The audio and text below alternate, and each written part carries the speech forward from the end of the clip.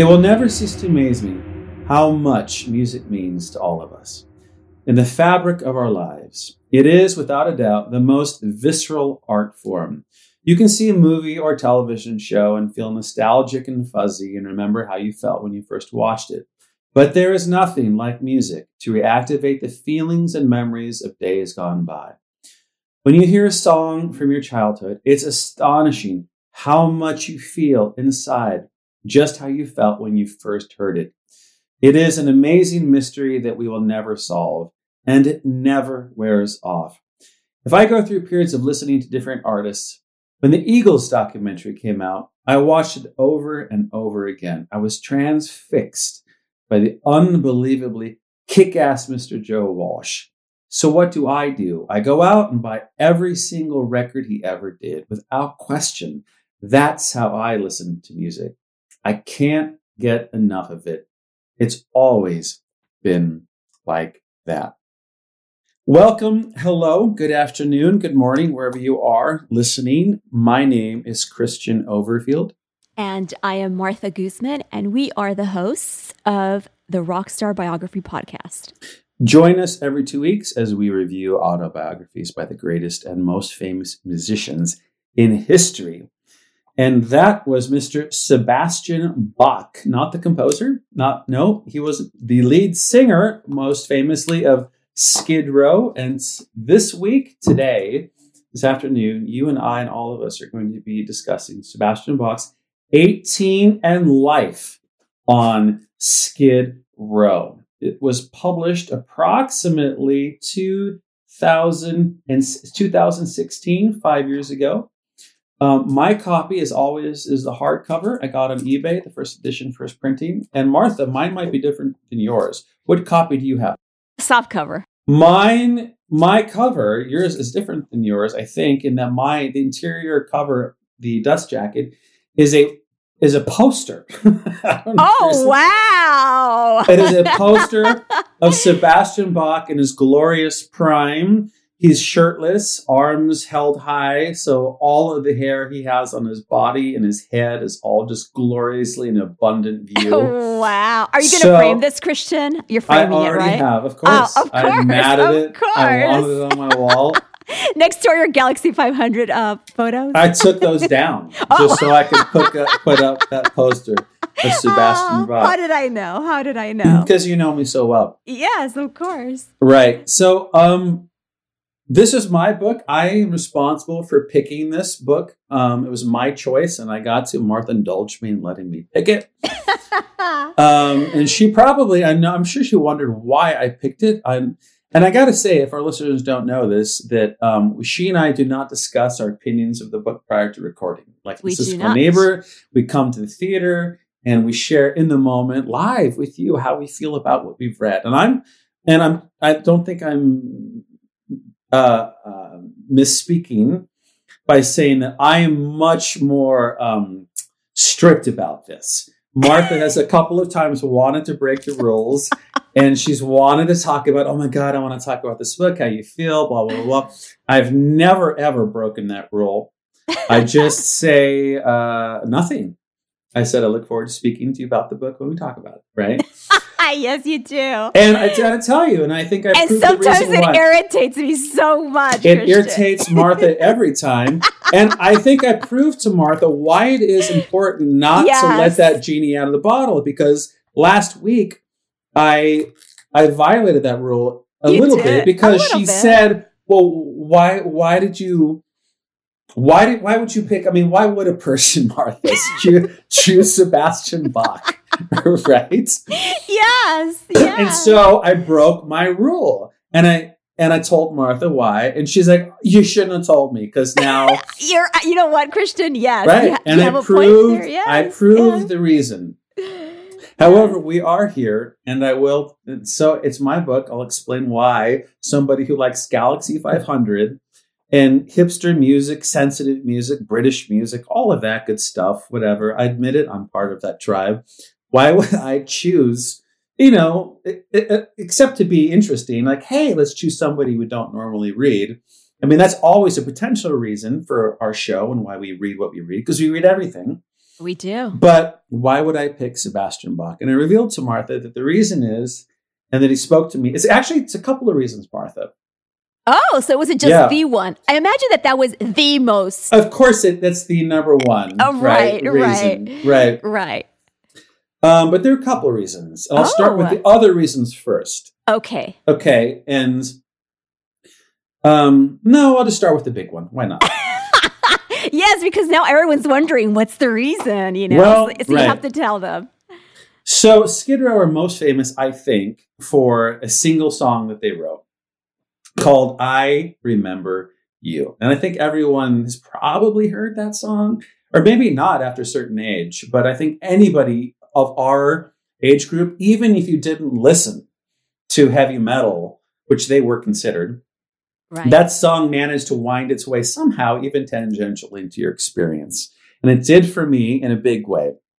And so how it did is I had a friend, long story short, and she liked the same music I did, but she was kind of cool. And once in a while, she would choose music outside of our sphere and say, hey, this is cool too. And it's made cool by virtue of the fact that we listen to it. And let's be super cool by surprising people by listening to music that we don't normally listen to. And this is one of those songs. So I have the CD, and as I explained to Martha last week, it was to the song I Remember You that, as to put it in polite Christian terms, whatever innocence I possessed as a person was lost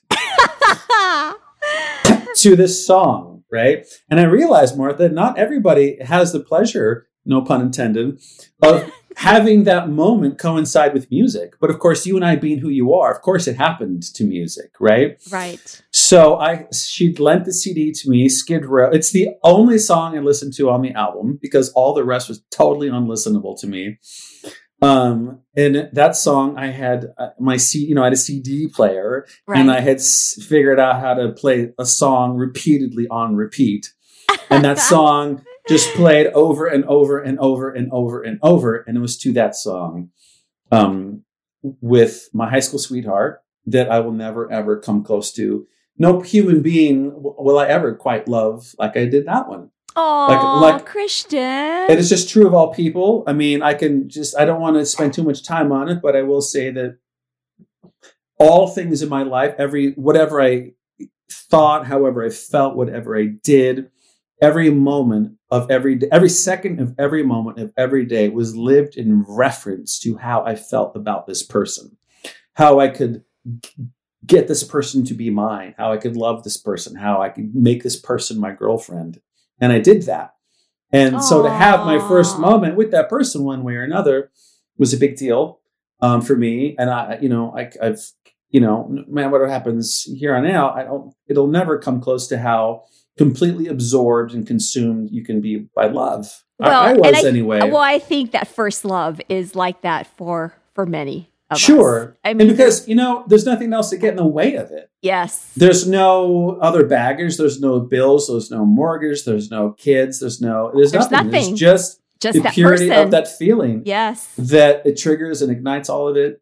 And I didn't realize until, of course, many years later, how on the nose it was that I would actually have that moment to a song literally called I Remember You. Oh, I love it. Only if the song had been called I Will Forever Remember This Moment That I'm Having That Could Only Happen Once in a Lifetime with You, could the lyrics have been more deliberately, there's no hidden meaning to the lyrics. The lyrics are cliched and derivative. I mean, they're just unabashedly unimaginative. They're over the top. They really are. And can I tell you something, Christian? Go ahead, sure. So just the other day, I want to say, I forget, it was sometime last week, the 80s station on my cable provider had that song. I put it on the 80s station, and that song had just come on, and I thought, oh my God, this song is so bad. You know why it's so bad? It's because it's so sincere. And the lyrics are so the promises that we made, but that's the price we pay. And it's like, I don't get, what problems do you have? You're like 16 years old and you're treating one another as if whatever wars come between us, whatever crises we face, we will stare it down together with our love. And I'm like, how? You're 16 years old. Well, that's live at home. That's you still have an allowance. And simultaneously, you speak to one another as if only you and I exist. And to a certain extent, that's what makes it all real and true. And, there's a line in the lyric about, I think we looked into one another's eyes for hours endlessly. And I got to say, that's the only time in which I ever really did that. There was one other time, but there's no other moment in your life where you can actually spend an hour just looking at somebody else's eyes. And I wonder. It's so true. And so Mr. Sebastian Bach has the honor or whatnot of being the person for whom, with whom, by whom, whatever, that I had that experience. I have a different take on it now. That song. I guess maybe I almost want to save it to the end so we come back to the music, because that's why we got here. Right. So I won't go any farther into that moment with that person. I will say that that was my first experience, and I likened my experience to the guitar solo of that song. Not in terms of its complexity or proficiency, but in terms of its duration of time, which is about 30 seconds, maybe 20 from start to finish. And I think I'm being generous. I think I'm giving myself an extra 10 seconds, Martha.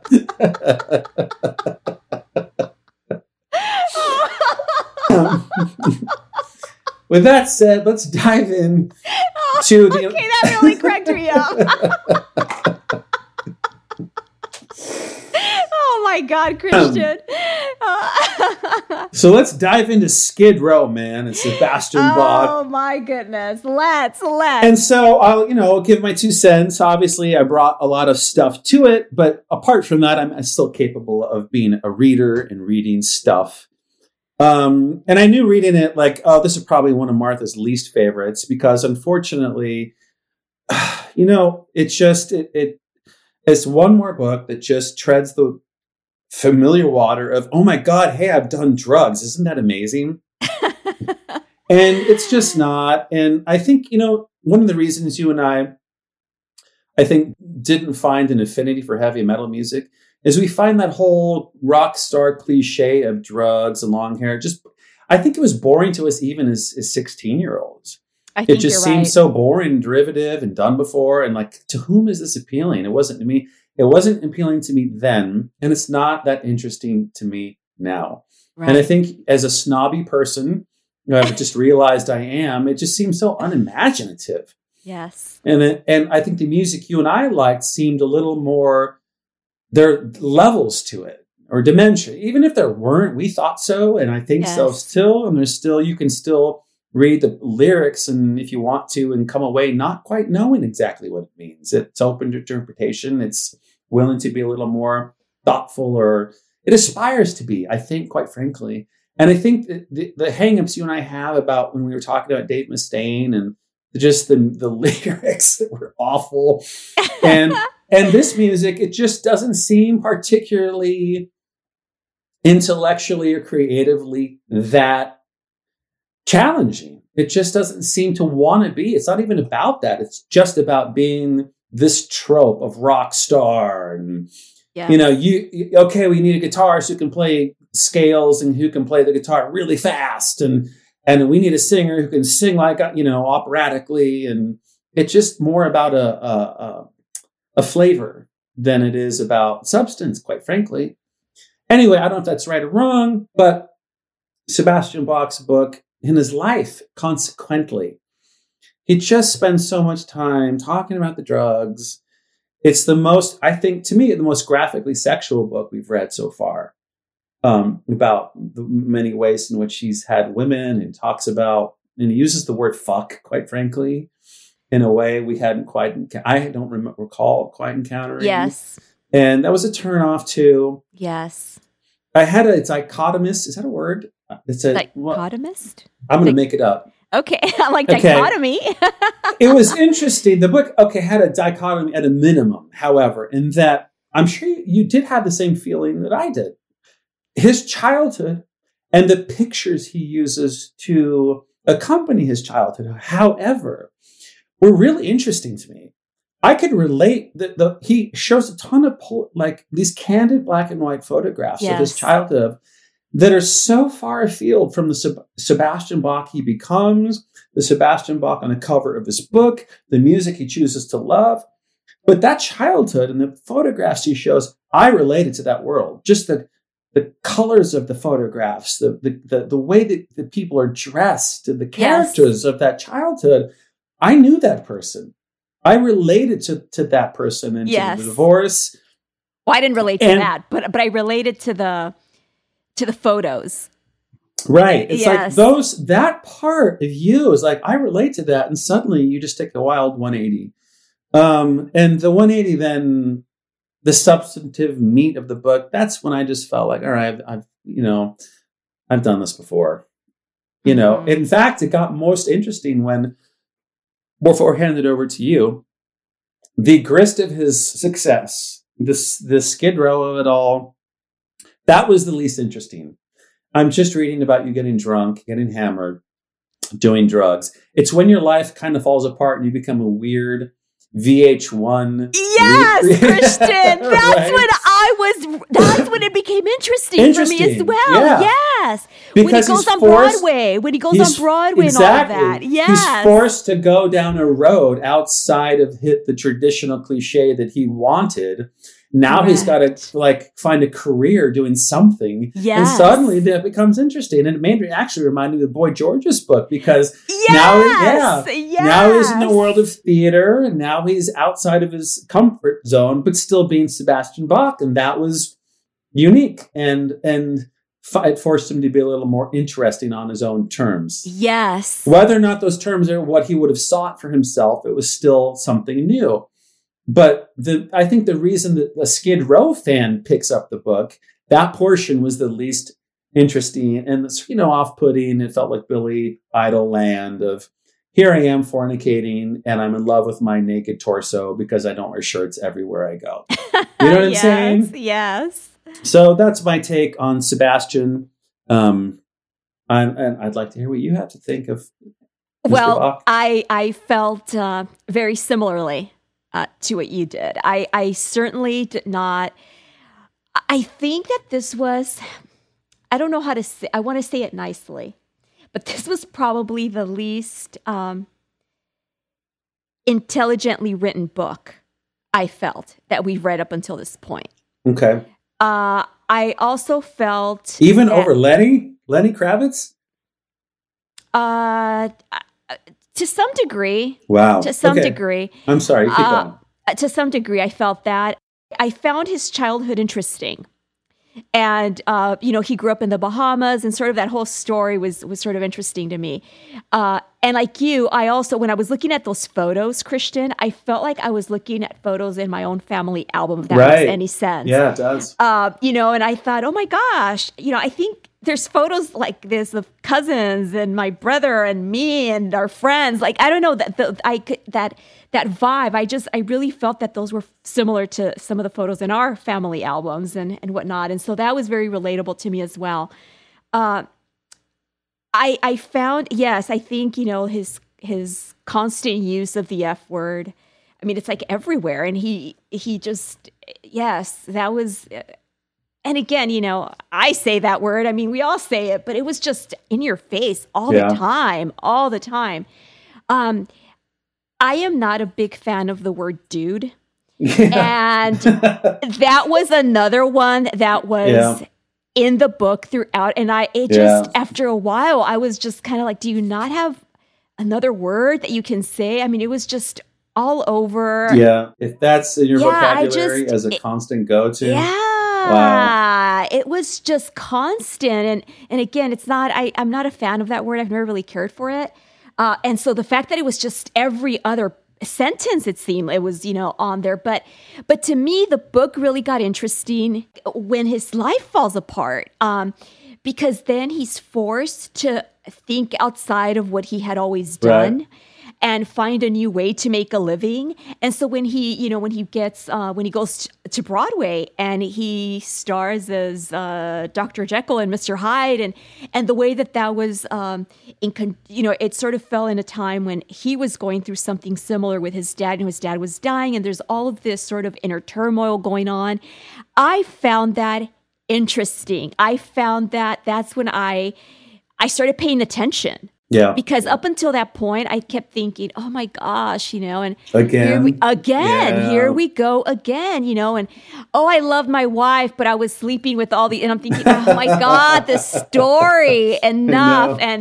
And then the Christina Applegate story, which I want us to get to in a little while. Yeah. But, he's going on and on about all of these women. And it's, the cliche rock story, which is, what he wanted, obviously, as most of these rock stars do. But again, it was when he goes on Broadway, when he starts having all these VH1 reality shows. That was interesting to me, because then you have a person, and this is why I think I enjoyed that part as well.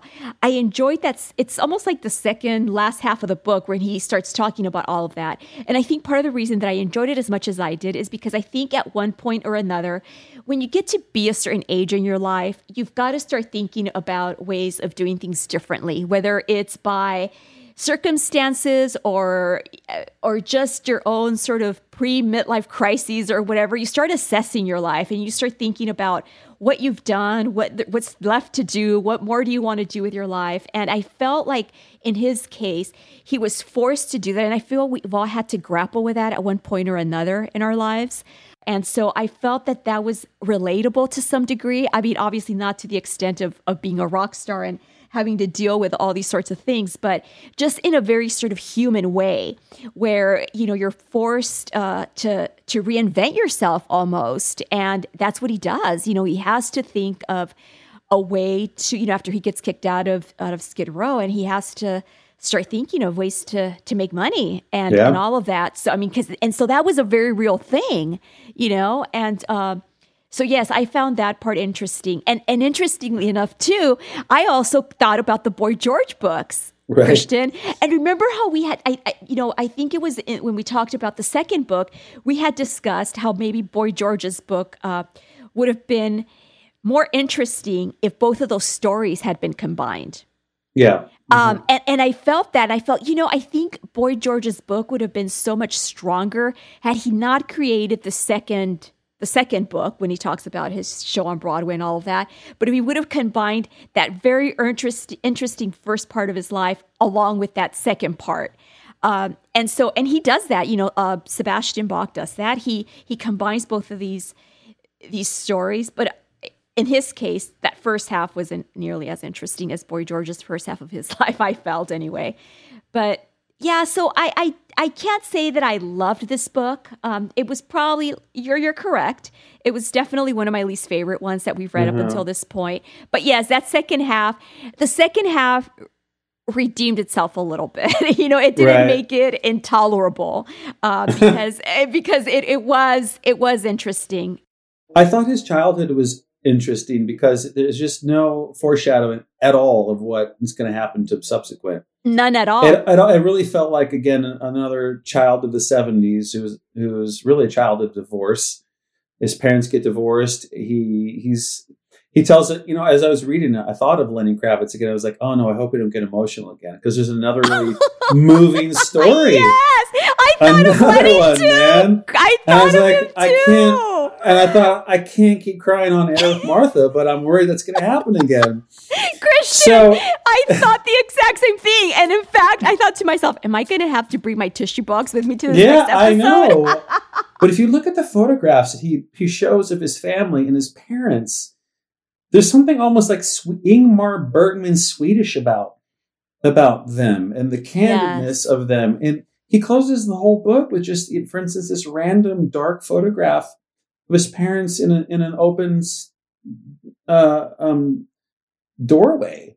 And it was his dad's gallery. I think it was his dad's gallery, Christian. Is that what that is? Yes, the first photo and then the last one, it was. And I found that, quite touching. Yeah, there's a whole subtext going on that I didn't even that he's quite aware of, even though he talks about the impact of his father, who was an artist, a real bohemian artist type. Really, very much so. Right. And then his parents, unfortunately, get divorced, and he talks about how painful that is. He never quite gets over that, it seemed. I don't know. Yeah, he does or doesn't. I'm not sure, but he does. He makes his attempt to definitely explain how traumatic and devastating that is. And he simultaneously succeeds, however. I think one thing he does really well, he really lets you know how much he loves the band Kiss. And yes. I did like that because as a music lover, I could relate. So did I. Even though, and when I was a kid, I was a little right after Kiss, but even I was enthralled for a little while with Kiss because of the comic book nature of the band and the makeup. Right. And the way in which he extols his love for this band is, you don't have to love Kiss to relate to what it's like to love a band like this. Mm-hmm. So when he talks about his love for Kiss and his whole life is Kiss, and he's saving up money for Kiss albums, Kiss posters, Kiss everything. Yes. And then it was very palpable. His enthusiasm and love for them. Yes. And then he says that after his parents' divorce, his parents sort of consciously decide to give to their children one last dose of a unified original family. That really moved me. It did to me too. And I came away wondering if this was for the better or the worse overall, though, because it's to go see Kiss. And it's almost like a bizarre dream come true where a child who wishes nothing more in the world than having their parents get back together sees them do it for just one night. Even though the parents have already moved on at this point and have new partners. Yes. They come back together for one night for their kid. It's like a reunion concert, except for the family. Yeah. And then they take him to see Kiss. On top of that, it's like, I know. I was both moved by that and thought that must have been simultaneously the most excruciating night of his life because it's one night only. I thought the same thing. It was heartbreaking and moving all at once. And I don't know. What is the next morning like, Martha? I know. I mean, that's got to be rough. Heartbreak. Absolute heartbreak. But he's got that memory forever. Yes. And so I was really touched by that. I thought that was a real one-off. I don't know that I'm ever going to even meet somebody in my day-to-day life that's going to have a similar story to share about two parents consciously saying, let's give our kids one final make-believe moment. Let's just be a family again. Right. And then if you extrapolate that further, Martha, it's sad because you want to say, well, why not just keep that going? Why torture your kids? You know what I'm saying? Yeah. Why just that's keep why going? It was so heartbreaking. That's why it was so heartbreaking, And in spite of all the crazy stories that he tells, Christian, there was also, and I don't know if you felt this, but I certainly did. I felt that there was a bit of a sweetness. Yeah, there was. Yeah. In his storytelling, and especially when he talks about his family. Yeah. There was a real sweetness, and I came away thinking of him as a guy with a good heart. I don't know if I'm wrong or right, but there was a certain sweetness and sensitivity with which he tells certain stories, and especially as it relates to his family. You can tell that he really had a deep love for his parents and his grandmother and all of that. And, obviously later when his marriage breaks up, the way he talks about his kids, I mean, it's all very sad, and his daughter in particular, that almost, I have to admit, that almost made me cry. But yes, it was very touching, that story. And that stayed with me too, because I kept thinking about the same stuff. Like, God, how do you, like it's like the next day, like how sad is that? Like you wake up and it's just you and your mom and your sister, your dad's not there anymore. Right. So yeah. So that could not have been easy. Here's part two of what I thought was unusual about the story I'm reading. Okay, after Dad remarried, I was thrust into completely new situation entirely. Sent away to live at Lakefield College School for the next 3 years. So he then, I don't know where they're getting the money, by the way, for this, but he then goes to a private boarding school. Okay, that Prince Andrew went to. Right. So it makes this all really crazy. So far, I'm actually, okay, suddenly he's going to boarding school, which is that's a radical choice. It's one thing to say, hey, I'm going to put my kid in a private school, but I still, he lives with me. But a boarding school, that's like, that's great. That's not a life choice or life experience I can pretend to know about or relate to at all. So, but okay, I've heard of it, so I can go with it. But what's crazy is he goes from that experience, Martha, in a boarding school, and you imagine he's surrounded by fancy, schmancy, hobnobby, wealthy people whose trajectory is somewhat already marked out for them. Right. To, I swear, the next chapter, he's now living at the age of like 15 or 16. He's permanently emancipated and living with basically a kind of call girl prostitute. Yes. And he gets kicked out of the boarding school. He gets kicked out. I feel like there's a gap here in the narrative. Like, what's going on that you go from a boarding school to now basically he enters onto the on-ramp of the freeway that's going to make him the Sebastian Bach that writes this book. He got kicked out of the school. He got kicked out of the boarding school, and then he goes back to live with his mom. I believe he says he goes back to live with his mom. But at that point, he becomes part of this one band. I forget the name of the band. But they're rehearsing, or he has to move somewhere else to be part of this band, and he just tells his dad, "I'm gonna do this," and his dad says, "Okay," but his dad says, "Okay, as long as you promise me you're gonna take voice lessons. If you're gonna do this, and if you're serious about it, you're gonna have to take voice lessons." And then I forget how it is that he ends up living with this woman who is call girl prostitute. I think she's older than he is. I think she's like 21 or something like that. I think she's 30. Was she 30? I thought she was about 21. I thought that was... Or maybe just one of the many stories. I think it was one of many, because I think that this one was like 21 or something like that. That was his wife. His wife was the one that was, I think, 5 years older. Oh my gosh. It's hard to keep up. There were so many. There were so many. But going to the voice lessons, I'm glad you brought that up. I thought it was interesting that, considering once he gets sucked into that rock and roll lifestyle and all those people and that cast of characters, I mean, once again, I don't know about you, but I'm reading this book in my comfy little chair, right? Sipping my tea because I'm not feeling that well. And I'm reading about just these people living in a kind of jungle. I mean, the way they exist, it's so feral and without deodorant. You know what I'm saying? It's just so raunchy and debaucherous, and there's no such thing as morning or night.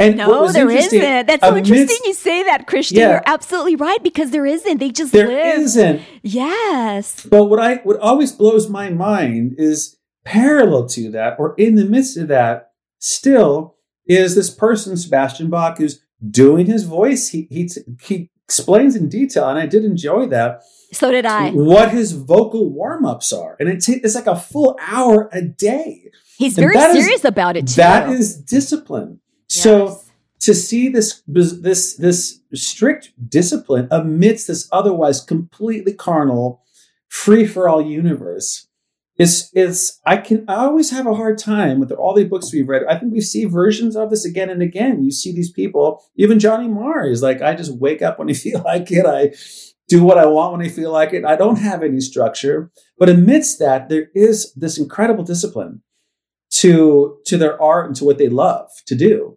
And his I just can't imagine this guy who's, and by the way, the drunken hangover, alcohol-induced afternoons and evenings this guy talks about, man, were at they match Dave Mustaine's to me.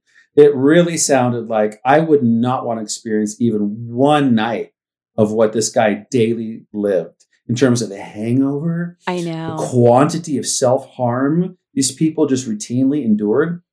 And yet he just gets up and still does his vocal warm-ups for an hour. Right. La la la la la la la la la. Yes. Wherever he is, he does them in vans and hotels. It's that will always remain fascinating to me, and he does it throughout the whole book. Even 20 years later, when he's on Broadway, he's la la la la la. Yes, yes. To Journey and to Journey. Oh, right. And I don't know. That's always going to be fascinating to me that these people can have both of these things can coexist in them. Maybe at the end of it, they recognize this is my meal ticket. I don't know. I can't pretend to the headspace of these people, Martha. And, I have made it clear we realize we're not these people. We're not. Yeah. And the thing that really, the thing that I just cannot understand, Christian, and I have found myself thinking this with some of the books that we've read, but in particular with this book, one thing that I kept coming back to in my head, I just kept thinking, he talks about how they would just sometimes just sit there, like it would just be, a friend and him just sitting there or in someone's living room, in someone's house, just watching TV and getting super high and doing all of this. And I'm thinking, that does not sound fun to me. No. And how is this fun? Why are you hurting your bodies in this way?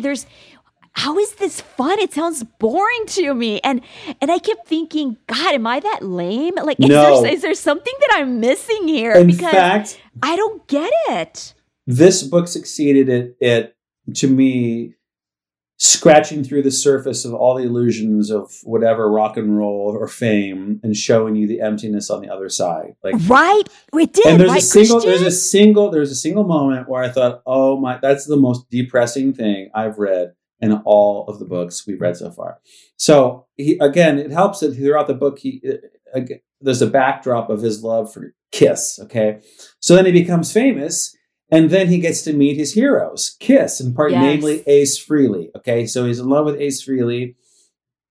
And he then describes being invited to go to Ace Frehley's house. Yes. And you got to think, you don't have to, love Kiss to go, oh my God, wow, here his heroes invited him over to his house to jam, to play music, to hang out, and to exist as an equal.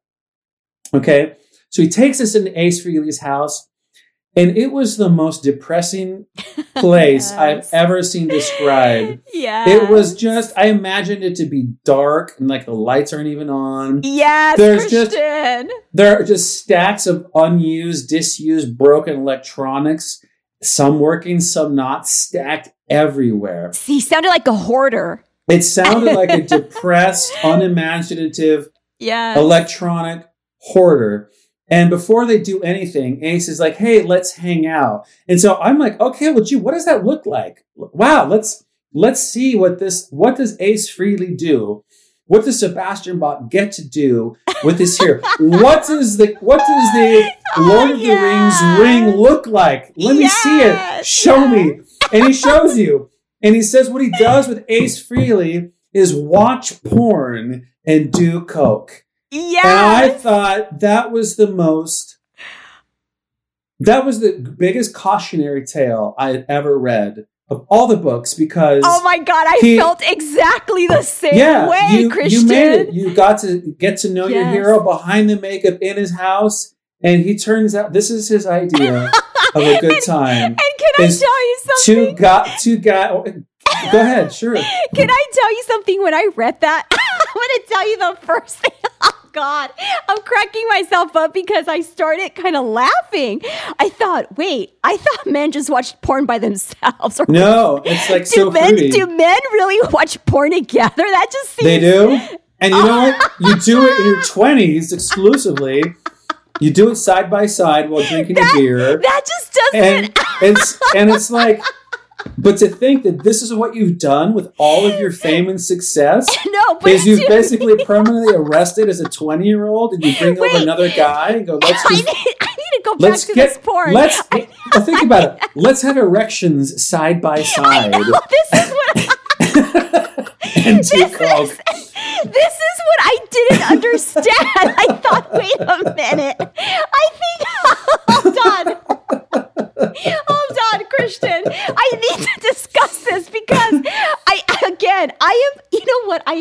I have to admit something. I'm going to admit something to you and to our listening audience right now. What? The one thing that I have found the most educational about reading all of these books is that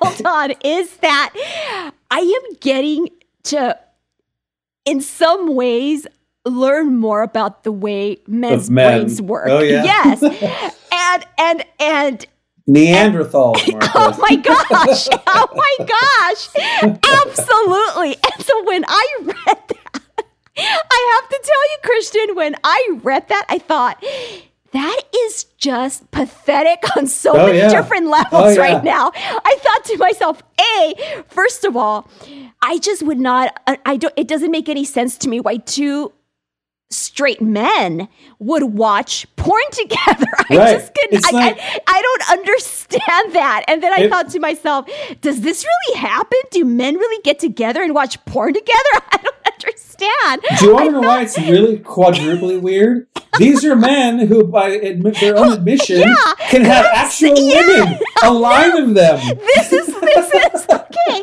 And that is why I was incredulous of that when I read it. I thought to myself, they could be with women. I mean, they could have any woman that they want. Yep. And yet they're stuck together in this ugly sounding depressing, basement. dank, mildew, watching probably. Porn, doing coke, and drinking beer. I'm like, this is... And I thought to myself, if that's what fame is as a rock star, no thank you. I don't want any bit of that. That's just... I was just struck by the absolute lack of depth of who these people were. Yes. And to me, honestly, it's apparent in the music, too, that they make. I'm just going to say it.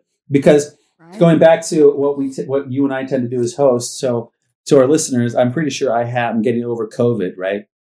So I'm sitting outside urgent care because I have to wait outside for the nurse to come out, right? Right. But I'm fascinated as I'm reading about Sebastian Bach and the seriousness with which he describes his latest albums and his ridiculous lyrics that sound like a 10-year-old who's discovered video games has written. So I've got a fever in my car. In my little comfy outfit, I'm reading War and Peace while listening to Skid Row. And so the woman coming out to take my temperature, every time she comes out, I'm hurriedly turning the music down because I'm embarrassed to have her catch me listening to it. And I keep thinking, like you do, what am I missing about this music? It attracts so many people. But I'm listening to Skid Row, and it's just awful. It's just bad. The lyrics they're bad. I know I've famously said they're not that important, but God, they're so aggressively just asinine and puerile and juvenile and just pasted together. It's like somebody metaphorically went to tattoo shops. They give me your binder of generic tattoos. If if a lyric book like that existed, and those are the lyrics to their songs, and let's just tease our hair out and let's get tattoos and. It's not, there's nothing underneath any of that. Clearly, because when they get together, they just watch porn and drink coke. Even when they've made it. You know what would be awesome, Martha? It would have been riveting if he got to Ace Frehley's house and Ace Frehley was like painting model miniatures and talking about chess or something like really interesting. Like, that's just my day job so I can really explore this deeper interest I have. It doesn't make any money. Yes, like I'm fascinated by the Prussian War, or I'm learning about philosophy, or I'm struggling with trying to, anything. Yes, I'm working on an invention, something. Nothing. And then you listen to the music they produce, and even that is just as blank and it's like a Subway sandwich has more flavor than all of that shit combined. Right. It was just fascinating to me, and I'm so glad you brought that up because that particular meeting with Ace, because I felt exactly the same way, Christian. When he described all of that, I just didn't understand what, and the thing is that he continues to talk very fondly of him and very nicely about him. And I kept thinking, I think that if I met one of my musical heroes and that's what I encountered, and that was the extent of our interaction, I would walk away so disappointed, and I mean, I probably wouldn't say anything bad about them, but my perception and my opinion of them would very likely change very dramatically after that. Can you imagine if you got the call to go to Morrissey's house or Johnny, whoever, and you show up and you're so excited and all he wants to do is watch Friends No. Yeah, it's like No. Please tell me this is like ironic, dry humor, and you don't really mean this. And he's like, no, I really love it. Can you believe Rachel? She's so funny. Like all right, or puts on some country music or something. I don't know. Oh my goodness. So, a couple other interesting parts of the book. Apart from just the great. Oh, but Christian, we have to say though that they end up writing a song together. Well, do they though? Right, which he later doesn't get any credit for, Sebastian. Right. Well, which is interesting to me because he, at various times, he sort of bends over backwards to explain a couple of times his contributions to the music that he's a part of. Right. Right. And he ultimately just never gets any songwriting credit for any of it. Okay. Yes. I think the reason I ultimately don't believe him and won't and think, no, I don't think so. Oh, you don't believe that he wrote some of those songs? Well, I believe that he was there and jammed them out a little bit. And I think to the extent that, so what Martha's talking about is they're on the day before or after they're doing coke and watching porn, they jam together. And Sebastian Bach is up front that most of it's garbage, except for one song. He's like, this is really good. And he goes out of his way to articulate that he tells Ace Frehley what he's hearing. And he'll play the guitar this way. And he'll play the riff on the downbeat, on the downstrum. No, not on the up. And then I guess he would even hum to him like, no, do it like this. Like, no, hum it. And so nothing becomes of that song for a long time. Yes. And then, years. I don't know, a decade goes by and Sebastian Bach is always buying every release that any member of KISS puts out. Love it. Yes. And he hears Ace Frehley's got a new album out. He pops it in the CD player and he recognizes the first track. And he's like, oh my God, this is the song we worked on. He's like, this is the greatest moment of my life. My hero is, my song with my hero, blah, blah, blah.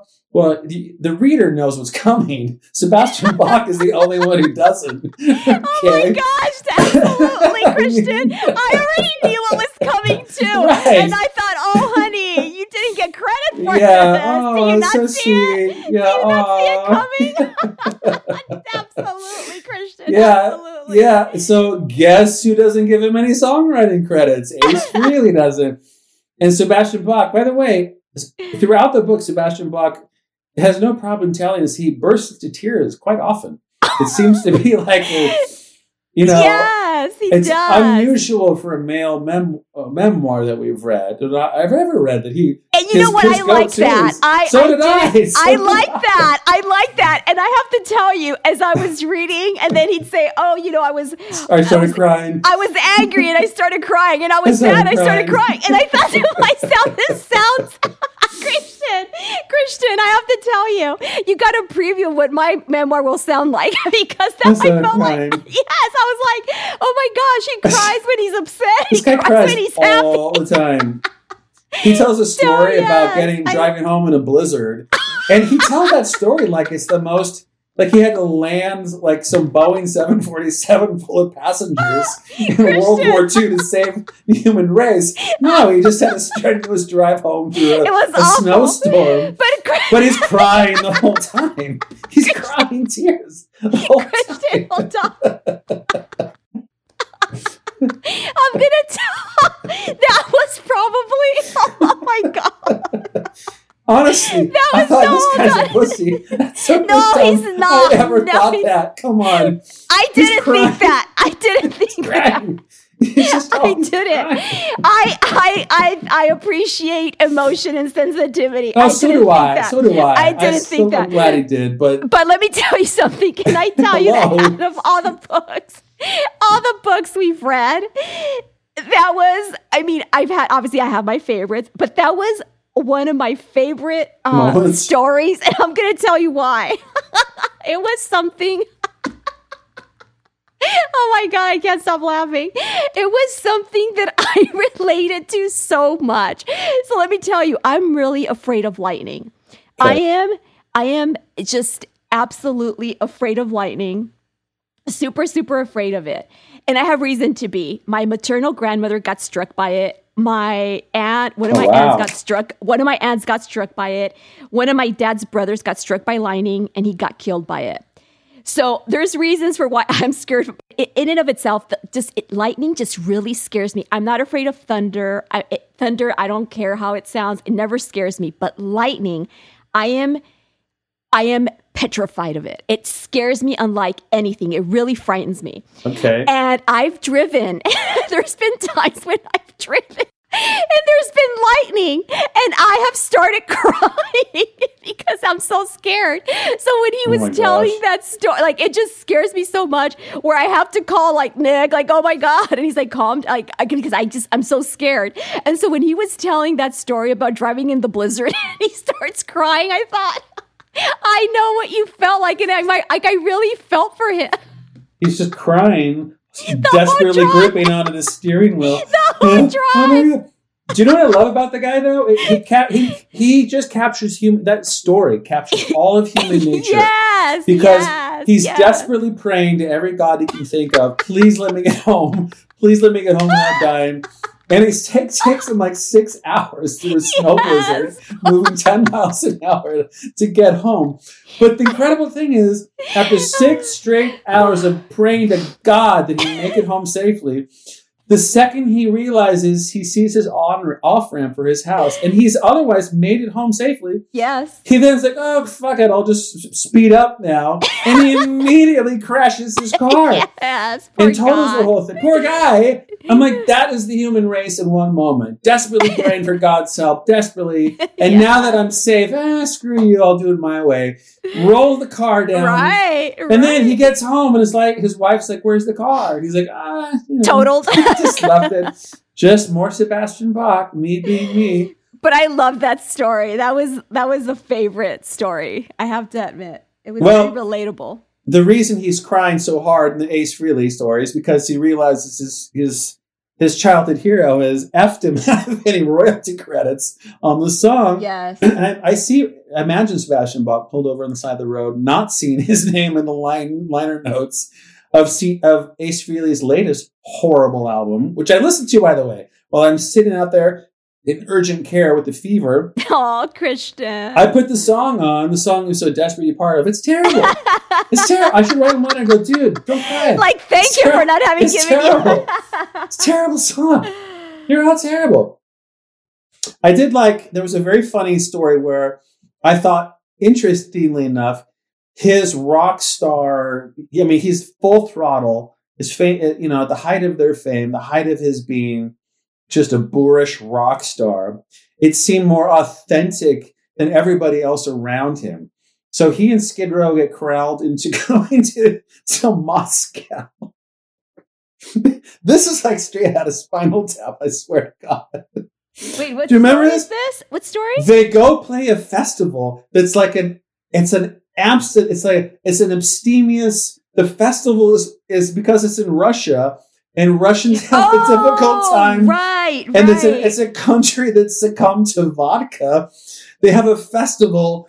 It's in support of not drinking. Okay? Right. And yet the people that they have enlisted for this cause is just this roster of hardcore heavy metal acts, right? Yes. And Motley Crue. Motley Crue is going through their like sober month. They're like, not cool, man. We're not, and only Sebastian Bach is like, where's the fucking alcohol, right? Where's the vodka? Where's the vodka? And he's getting hammered on the side, on the wings. He's getting hammered everywhere he goes. And in elevators, he's just drinking vodka left and right. And people are mad at him because this country has decided to host a let's not drink alcohol festival. Yes. And I'm thinking, this is the only honest person in the room. This is a rock star you invited to your country. First of all, you don't invite rock stars. That's like inviting them to come to your abstinence convention. That's not the person. That's not the crew. And you're mad at him for being him? He's the only person who's like, hey, winking, like this is a joke, right? We're all going to get loaded afterwards, right? Yes, he definitely felt that. Yeah, yes. He's the only one legitimately keeping it real, if you will. You know what I mean? Yes. I just thought that was hysterical. All these rock stars, hey, dude, come on, take it seriously. And he's like, are you kidding? Yeah. I am. Let's rock and roll, bitches. You know what I mean? He's like, give me some more alcohol. Let's Right. get drunk. Let's get the party started. Right. Hey, these people have a drinking problem. We need to help them. Are you kidding? And who throws a festival for that? Right. Leave it to the Russians, right? Leave it to the Russians. It's the craziest. I just thought only in real life could a story like this happen. Yes. And I felt for him. I would have mailed him a bottle of vodka had I been it. Like, dude, I got your back on this one. Keep it real, party hard. I want to dovetail quickly into something I've noticed and discovered. I was talking about with my friend, somebody who actually knew a lot more about Skid Row and Sebastian Bach. Oh. I've come to the conclusion that of all the characters you and I have encountered in all these books, and it's fun, you can see them pop up in different books. Right. I know you have the same feeling I do when you're reading book A, and here's character whomever. Let's just say Lenny Kravitz. And then we read another book, and oh, wow, Lenny Kravitz is appearing over here. Right. So you get such a rich... Well, Lars from Metallica makes quite a few appearances. That's who I was going to bring up, Martha. I would like our listeners to know that so far in my journey and Martha's journey, I'm going to speak for both of us, without question, and I've seen Some Kind of Monster, the documentary, and I've read Dave Mustaine's book, and I've read Sebastian Bach, and I heard an interview with Jim Brewer on the Howard Stern show that featured the story of Lars Ulrich. Oh, without question, Lars Ulrich is the biggest dickhead. There is no other angle to this person, no other side that I yet see. He sounds pretty off-putting. He sounds off-putting. As a friend put it, spoiled ass munch in his pastels, little tennis playing shorts that just got to make it famous through his rich parents and just made it to fame. And he is just an unrelenting asshole. I'm sorry to use such a profane word to our listeners who might have sensitive ears. But man, I mean, I have never experienced one redeeming moment with this person. And there's no exception in this book. He's just another Ace Frehley in this book. Sebastian Bach I think they spend days together. They do. They spend days together without sleeping. Getting high. Yes, getting high. Yes. Without sleeping. And he does speak to just what it must be like when you're that rich. They come home to Lars Ulrich's crazy, uber fancy rich, like you and I can't imagine pad. Right. Where he's even got an elevator. Because he doesn't want to take the stairs or can't go up a hill. He got an elevator that takes him. You get the sense all of like 10 feet from his little garage. But when they pull into the garage, one of Lars Ulrich's cars looks different. They can't figure out what about it looks different, right? Yeah. Because it's really funny. But Lars Ulrich is looking at him like, something about that's weird. My car, this like $250,000 car. But they brush it off and proceed to spend 2 or 3 days doing nothing but drugs, probably watching porn and listening to music. Probably. Like, it's just like 12-year-olds without a teacher in the room. That's essentially who these people are. And Sebastian Bach, the only reason this bender is ruined is because his grandmother tracks him down, and Lars Ulrich is like, "Holy shit, your grandmother is here!" And at the end of the bender, they exit the compound. I don't know what this house looks like, but they realize that Lars Ulrich's $250,000 vehicle has been ransacked of its radio, and that somebody's stolen all of the contents of it. And they just like giggle it off. Yeah. They're just like, it's so funny. Someone will take care of that for me. And there was only one like that, he said. Wasn't there something? There was something very unique about this car sound system too. And all I kept thinking about is, I will never know what that's like. I will never. How is it that you can just laugh something off like that when clearly that must have cost so much money, to have? Right. And I'm thinking, wow, that's rich. That's wealthy. Yes. But the one thing that also made me laugh about this whole thing with Lars, at one point, he talks about Metallica. And it made me think again, and again, this is what I love about all these books, all of the connections and all these sort of things. And it made me think about Dave's book. Yes. And style again, because he Sebastian says that they were by far the ugliest. Looking. Yeah, I love that. It was almost worth reading the whole book. Yes, that they were the ugliest looking band, and the way they dressed was awful. Like, he just could not understand any of it. He thought that, yes, they might be the number one heavy metal band, but they looked awful and they dressed awful. And I started laughing so much because, again, we go back to the other book with Dave Mustaine, and it was all about style. And, here you have one of their counterparts saying these guys were ugly. He almost enunciates the way he writes it. He's so specific in his language. These are the ugliest human beings you've ever set eyes on. I thought that was so refreshing because it's not somebody from our camp saying it. It's somebody from their camp saying, you guys are ugly. Your whole look is just like a 20-year-old could be an alcoholic and mean and that's it. And pimply and unwashed and just gross, man. Yes. And it was just, it just made me laugh. I thought, well, here's one of their own saying it. It's not just us. He also tells a story of Metallica. Is like, this is why, again, what I also like about Sebastian Bach, he uses an analogy about how there's different factions of music. And, some kids on the playground, this is our area of the playground, and we don't mix with you kids on your area of the playground. Yes. And I like that he up front says that about music. And if you love one kind of music, that typically means at the exclusion of something else.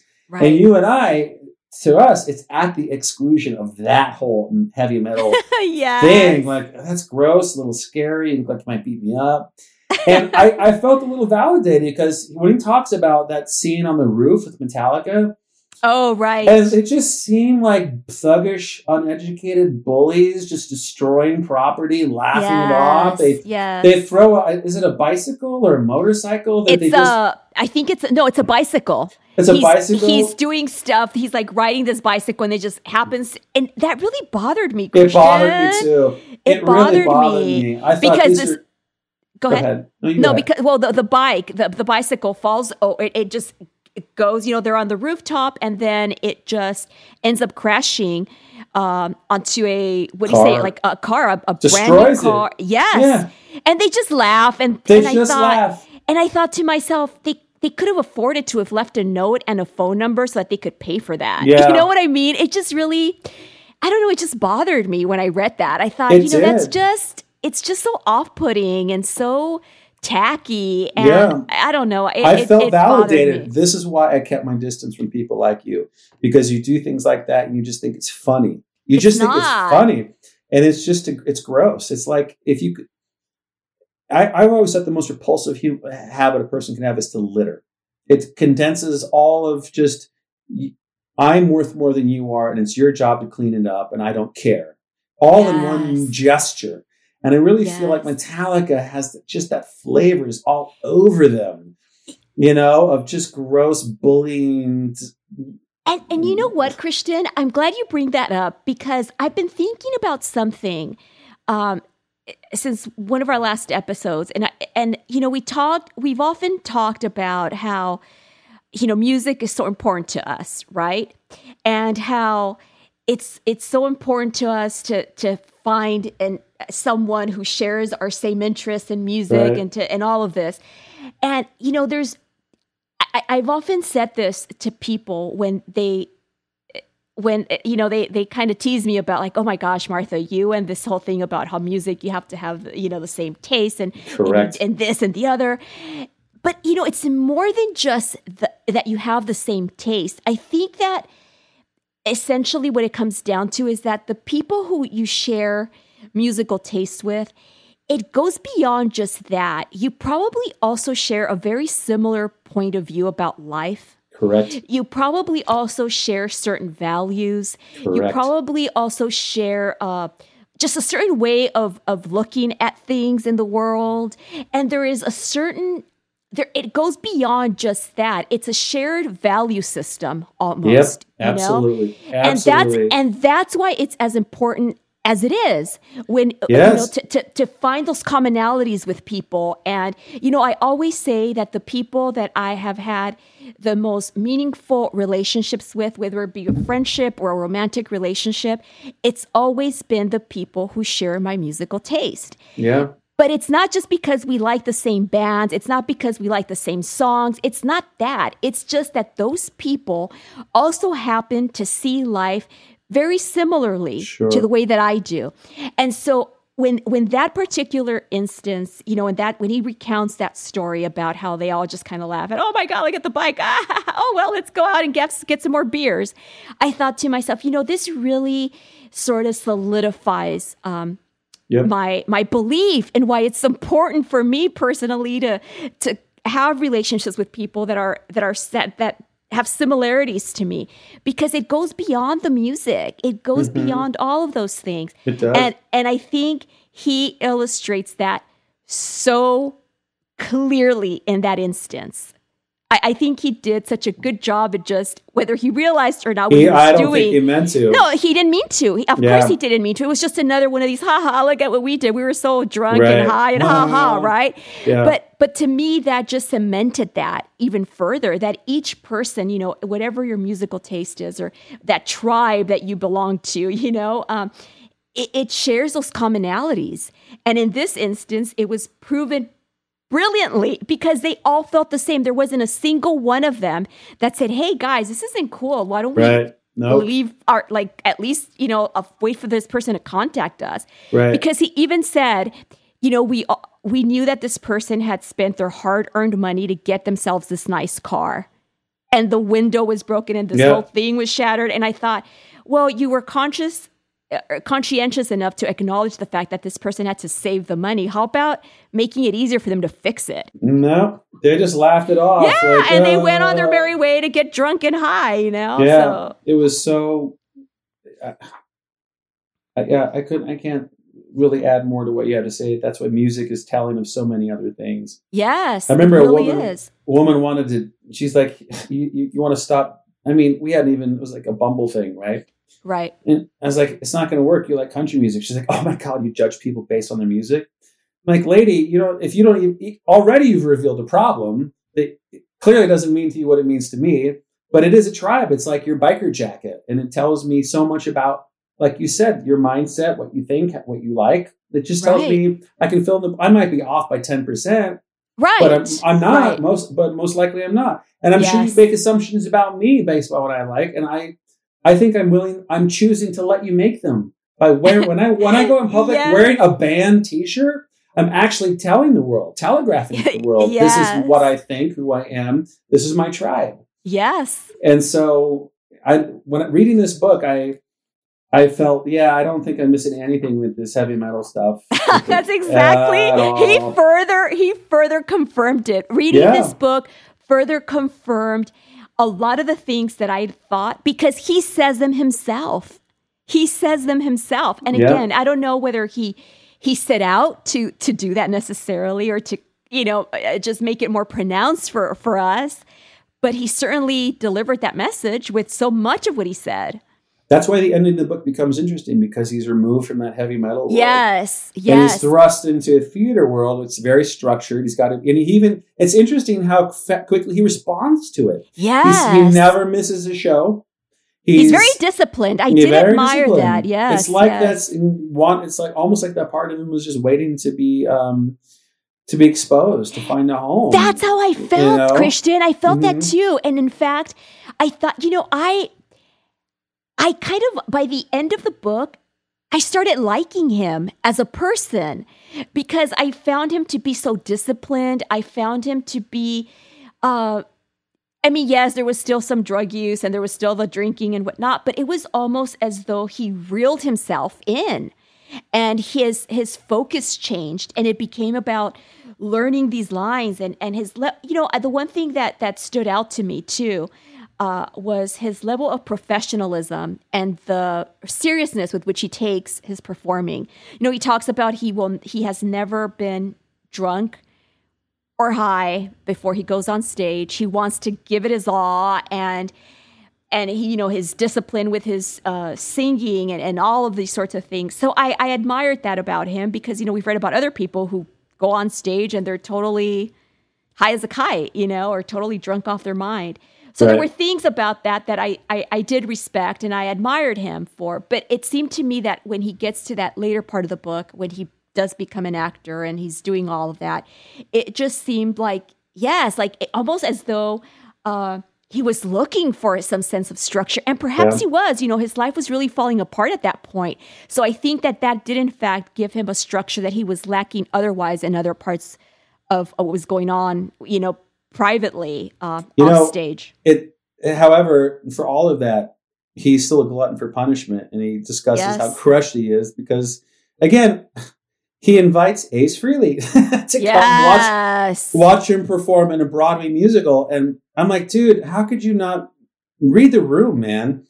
Ace Frehley of Kiss is not going to be into theater, Broadway theater. And what's really interesting about, even though that's true and that seems self-evident to me, yet Kiss themselves and so much of heavy metal to me seems like theater. It seems like so theatric. Theater. And especially Kiss. When I was a teenager and I liked what I liked, and I would look in, like a sociologist or anthropologist, I would watch these heavy metal videos thinking, these guys who think they're so hard, they look like girls. They're dressed up like, not even in an androgynous, cool way like David Bowie.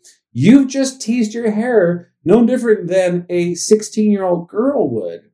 They look like there's something so feminine about that. The makeup and all of that, right? All of it. It's so feminine to me. And yet they always thought and think they're so hard. At least Metallica didn't do the makeup thing. They're like, we're just hard and gross. And well, maybe that's why they weren't as attractive. They didn't look pretty without. I thought both were just equally unappealing. But he's surprised when he asks like a little kid. He's like, "Is Ace Frehley liking the show?" And someone has to tell him Ace Frehley his dad left at the intermission. Yes.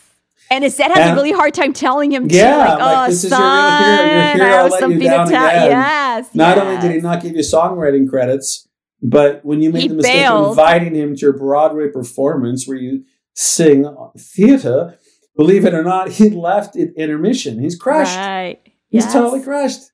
Yes. I just thought, boy, some people, he just didn't get it. You want the love of certain people. You want their love, and nobody else is going to do. Yes. And anyway, that's what is interesting to me about Skid Row as well, is how operatic he is. He's as a lead singer, and how he's a trained singer. And he's a trained singer. I was about to say that. He's a trained singer. As hardcore as Skid Row is, it really felt like you have a trained. How rock and roll is it if you have a trained singer? You know what I'm saying? Right, yeah. That's not rock and roll, man. Rock and roll is you find a way, and even if you can't do it, you do it anyway. And the fact that you can't do it is what makes it rock and roll. You know what I mean? Right. But if you go out and say, we need somebody who can sing like, 6 octaves perfectly, la la la la la la. You know what I mean? How hard is that? That's not hard. You know what I mean? That's not. How heavy is that metal? It's not. It's just showmanship. At least Kiss would never pretend that they weren't. They're like, let's just put on a spectacle, and write generic music. Yeah. They've always been upfront that our music's not great. Who cares? We just want to make money. Right. But I think people aren't in it necessarily. I mean, I imagine some people really do love the music, but I think it's just the theatrics of it. I mean, I remember as a little kid, watching Kiss on TV or whatnot, and I was always a little mesmerized by them in that I responded to the theatrics of what I saw. Because I mean, I don't know that I necessarily liked the music, but when I would see them, I was captivated. Sure. They would come on and I'd be like, oh, wow. Like now they're flying. Do you remember that they would fly and do all these weird things and playing the guitar while they were flying? Yeah. And I'd be like, wow, what is going on? I mean, I wasn't a fan of the music, but I was captivated by the theatrics and by the makeup and by the costumes. Their costumes were so outlandish and all of that. So I mean, there's definitely that element there for all of these heavy metal bands. I mean, I think they all just put on a a show in a very out there kind of way. So there's an end. The end of this book, Martha, has one of those. It's common now, but it never fails to horrify me. Quite honestly, he spends the bulk of your reading experience with Mr. Bach is spent with him having one wife, his same wife, even though he's cheating on her left and right. I mean, the smorgasbord of women he talks about, and he tells some really just upfront, totally degrading stories of the things that these musicians do to women. And the way in which women are just signed up for it. It's like a crazy world you have no idea about. Yes. Anyway, he's got 2 kids. He's married. And surprise, surprise, his whole marriage goes up in flames. And after 20 years, too. He loses the kids. He doesn't really go into the why of it. Well, I think you can just imagine. She opens her eyes and says, "Good Lord, you're a train wreck. And I'm doing all the heavy lifting of this family." He loses his entire family. And then he temporarily tries to live near his children, but he says, I think he tries to sanitize his attempts. And basically, he just loses permanently, I get a sense, his original family. And he does that thing where he concludes the book by, hey, everybody, happy ending. I got a brand new wife. Right. He even says a brand new family. Yes. And it's horrifying when I read sentences like that, because you think, what has any value to anybody if all these things are just replaceable? Human beings, I just got a new one. Oh my God. I got a new family. I felt that too. There's not the word family and the word new. They're not supposed to go together, Martha. They're supposed to, and the way I am so glad you're bringing this up, because I felt the same. It really gave me the willies. It gave me the chills. And because I know so many people similarly feel that way and go along with that. And I'm sure a lot of people are like, good for him. You found happiness at last. Well, what about his original family? What's that story like? It's such a mess. Right. Well, he does say that, it sounds like his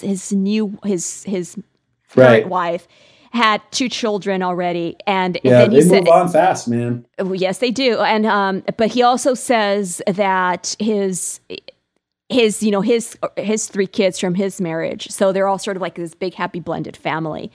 I didn't get that. Maybe I misread that. No, I didn't get the blended thing. No, he talks about his other kids. He says that he has, his 2 sons, his beautiful daughter.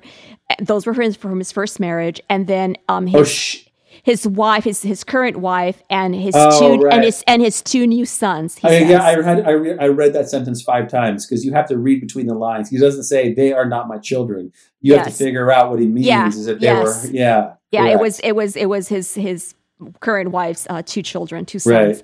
But I felt the same. I thought to myself, I just don't understand. I have a really hard time understanding that.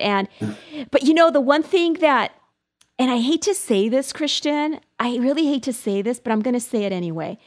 God, it just bothers me to acknowledge this. But the one thing that I've taken away from all of these books, and again, it goes back to what I said earlier about how if there's one thing I'm learning through all of these books, is I'm learning a lot about men. Yeah. and I think I have enough life experience that I would know certain things about life enough, but when it comes to men, I find myself as we've read all these books that I just don't know as much about them as I think I do. The one thing that I have learned is that as much as I hate to admit this, the one thing that's consistent, and obviously it's true because it's been so consistent, is that men can really have a heart for someone.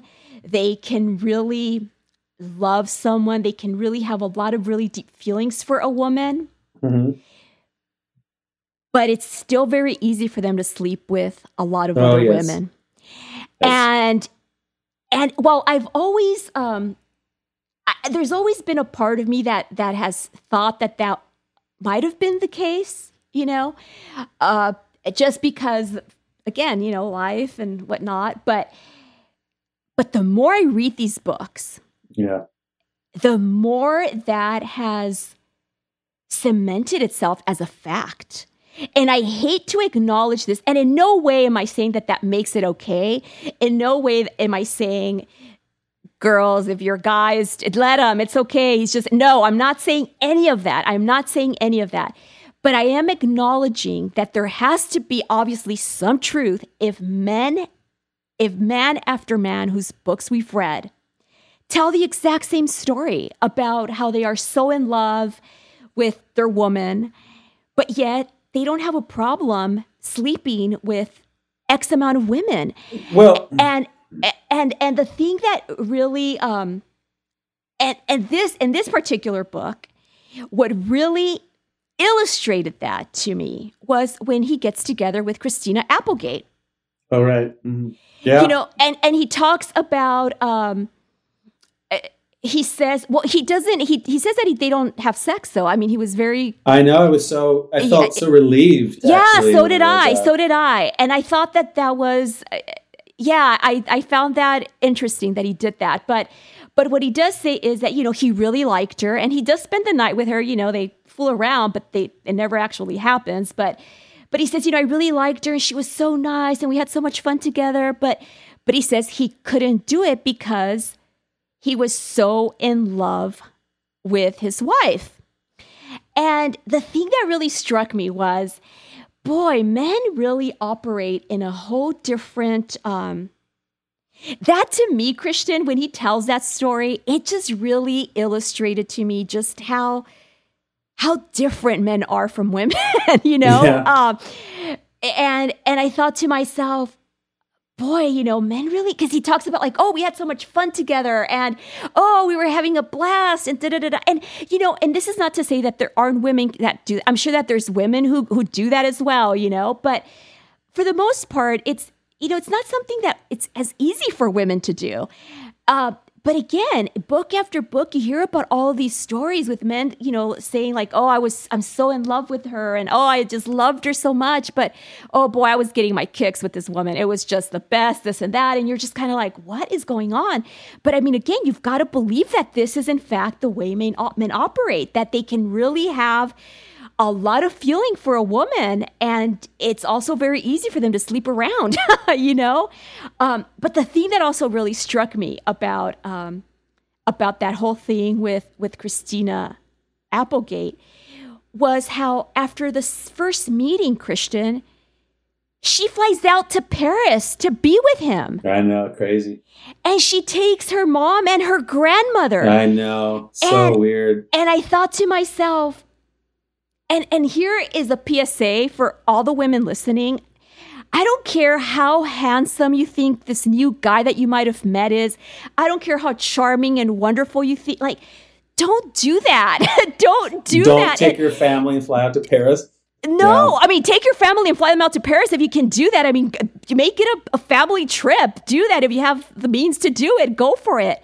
But don't do it to go meet a guy that, and introduce him to these important people in your life. Right. And then on top of that, talk to him about getting married and how you want to go and live in a farm. And I'm thinking, what is this? And there's women that do that, Christian. There are women that do that. I wish Christina Applegate were still single after reading this. I'll truly go live on a farm with you, honey.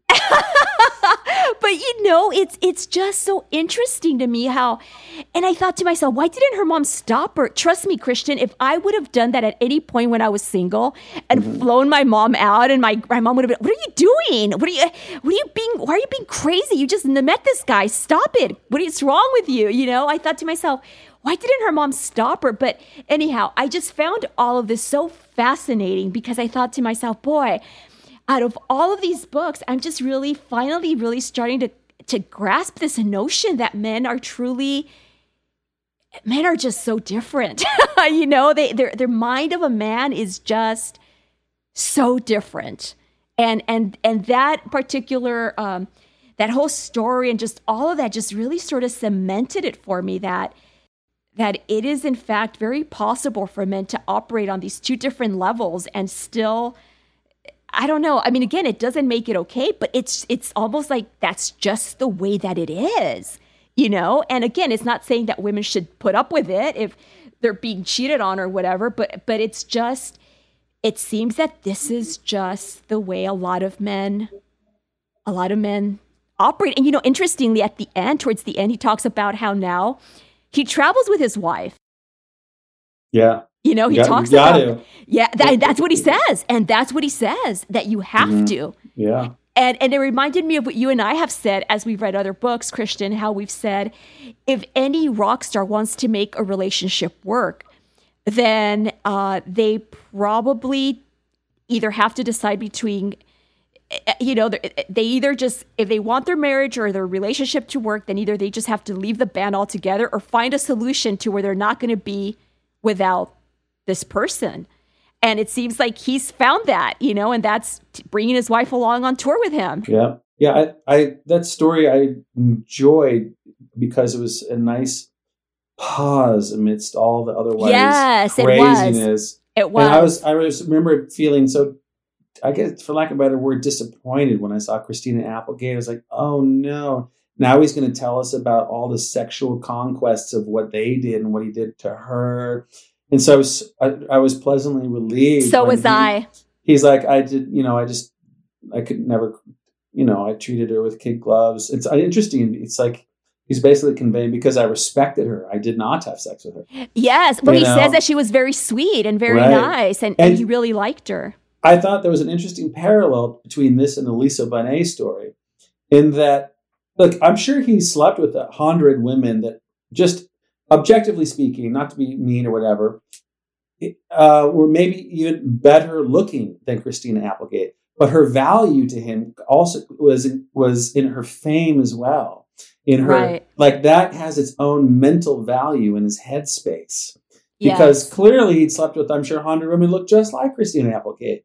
Right. But that she was so desired by so many people, and that she could have, it's just all the politics of all of that going on. Right. Her value. Yes. Was interesting and about how all people operate. And for Lenny Kravitz as well, that's what he was set aside. He didn't set aside, he could have had anybody, well, not anybody at the time, but he picked Lisa Bonet on the cover of a magazine and said, that's the one I want. Right. You know what I mean? She's an achievement because she's famous and everybody wants her. And it's an achievement. It's like, it's all about the male ego again. I'm sure he could have had sex with Christina Applegate if he tried hard enough. Oh, you know, that wasn't, in a sense, he'd already achieved it. I got Christina Applegate. I don't even need to. It's he stroked the male ego already. Yes. It was fascinating. There was an odd moment at the end where I thought the book just gets weird because, you know, his life becomes so weird. But he drops two random weird things. First of all, he talks about 9/11 as if you don't know what it is. Right? Yes, he does. He's like, I woke up in the morning of 9/11, like, and I kept waiting, like, were you on one of the planes and I just don't know about it? Because unless you were like there, how is your story about that any different than mine? That has nothing to do with Sebastian Bach. Everyone has a story about 9/11. So why you make it sound like yours, though? I woke up, I was a typical morning, but it was different. It was September 11th. It reminded me of Debbie Harry. It reminded me of Debbie Harry. Like, yes. You know, everything you do isn't made more important by the fact that you're Sebastian Bach. And, you know, very little, in fact, is. And so this story doesn't mean more to you than it did to me. You think 9/11 has value because you experienced it?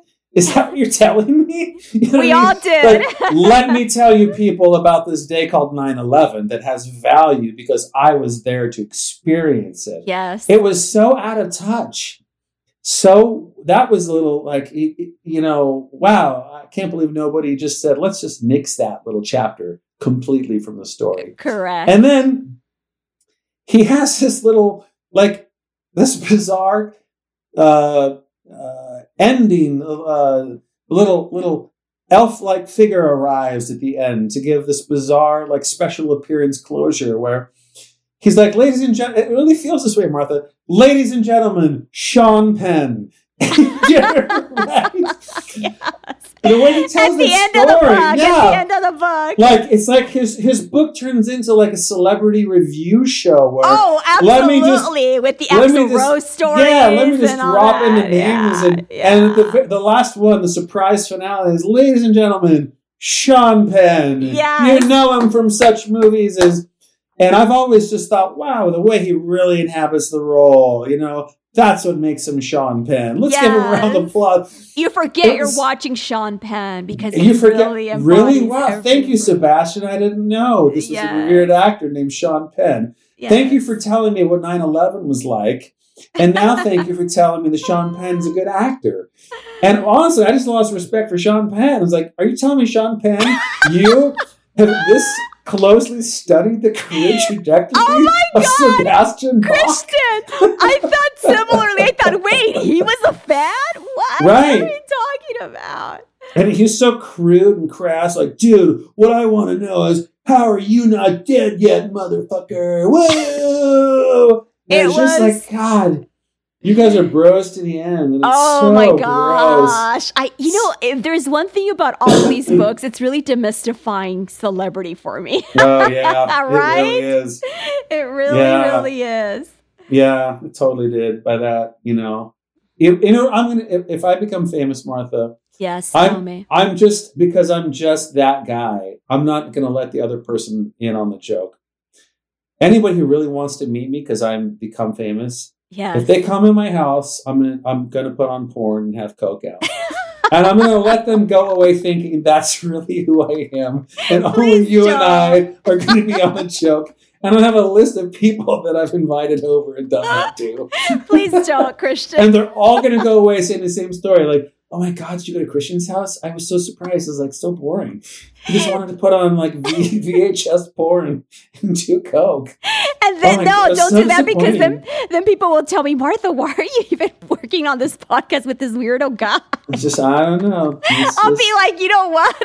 No, you don't get it. You don't get it. It's a joke. It's like, it's not true. It's not true. I don't think so. He just brings out the coke and the porn. Oh God, and you're like, Christian. No, he's kidding. He's kidding. Christian, please don't. I don't want people to think you're that guy. I'm going to have to at least once just to do it. Just to do it. Oh, my goodness. Man. And then they'll say, Martha, it's so different with you. You just offer us champagne and caviar. Yeah, that guy. Men really are gross. It's just disgusting. He's just got Christina Applegate porn on. Oh, stop it. Stop it. He just keeps watching Married with Children over and over again on so obsessive. He keeps telling me, like, if I've heard of 9/11, he keeps showing me, like, these two buildings once existed. Lecturing me. That's not nice. That was a very traumatic day. I'm aware of that, Martha. That is my point. I know. I feel like we should write our letters to Sebastian. Should be, please tell us more. Like, what else? What happened at Pearl Harbor? I've heard of this day. Is there we should try and meet with him since he lives here in LA. There should be like a history channel, like the world according to Sebastian Bach. Like, let me tell you how brushing your teeth is important. And it was just weird. The book gets weird at the end. It does get a little weird. It was almost as though he was trying to find ways to just end it, and he was thinking of stories like, "Oh, what other famous person should I talk about now?" Ladies and gentlemen, yeah. Put your hands together. You know him from such illustrious things as Fat Times at Richmond High. Oh my goodness! And his marriage to Madonna. Right. Oh man. And he tries to force the, like, Skid Row should get together again because it's the people, man.